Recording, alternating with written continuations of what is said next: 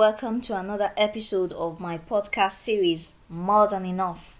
My name is Khadija Adedeji Olono.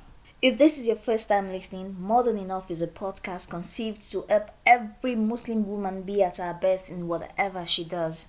And as we move on, I'll be sharing with us practical and effective coping strategies for us as Muslim women in an ever-evolving world. Assalamu alaikum wa rahmatullahi wa barakatuh. So yesterday I started off with the topic attaining success, and I tried introducing us to the concept of success beyond what our society says it is. So I'm going to get into the subject properly.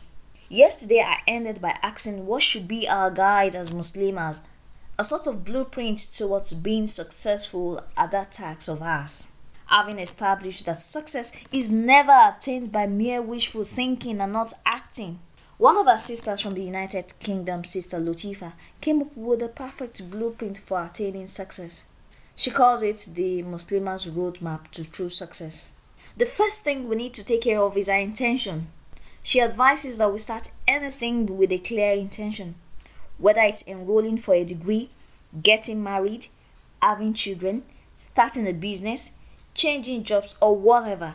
As Muslims, we should do any of these things with the intention of pleasing Allah and Him alone, in realization of the fact that our existence, the relationships we build, and all that we do are nothing if Allah is displeased with us. In fact, how successful we'll be at what we do will depend on how sincere we are in our efforts to please Allah and not others. It's not for fun that all our acts of worship as Muslims start with an niyah, which is the intention. So as much as possible, we should try and purify our intentions and see other things fall in place. Done with the intention, we need to take care of our time. We all have 24 hours in a day, but what you do with those 24 hours of yours is what matters. Great leaders the world over are known to be effective time managers. Being a woman in this age is tough. Being a Muslimah is tougher, and we cannot afford to fail in any of our duties. And so we need to be mindful of how we spend our time. Plan your day so you get the most important tasks done without compromising on your priorities. As Muslim women, our first priority is our family, and it's not just compromisable. Avoid wasting time on those things and in fact people that do not bring value to you. Get a journal. There are enough resources online that could help you track how you spend your day.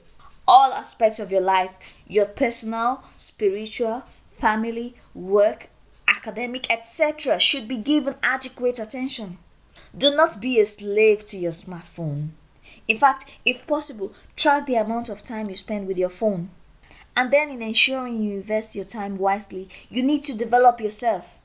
My dear sister, we are in an era where access to knowledge has been completely democratized. There are loads and loads of resources available to you on the internet in forms of articles, books, online courses, videos, etc. almost at no cost. With this, you have unparalleled access to knowledge. In fact, if care is not taken, you almost become a victim of information overload. A situation where you have too much information at your disposal and you find it difficult understanding or making a decision about an issue. But don't worry, my dear sister. Just go on. Read that book. Sign up for that webinar. Take that online course. Attend that seminar. Just move. Develop yourself. Allah didn't create you to be stagnant. As Muslims, we are expected to search for knowledge from cradle to grave. And we've got absolutely no excuse. You can start off by creating a monthly personal development plan and set very clear action steps with deadlines to see how you progress. Oh well, like I said yesterday, I promised not to eat too much into our Ramadan time, and so I'll be stopping here for today. Tomorrow we'll continue our conversation, inshallah. Don't forget to like this podcast by clicking the clap icon, and please feel free to share across your social media platforms. I'll so much appreciate your feedback on my WhatsApp number 07063257626. Till then, Assalamu alaikum wa rahmatullahi wa barakatuh.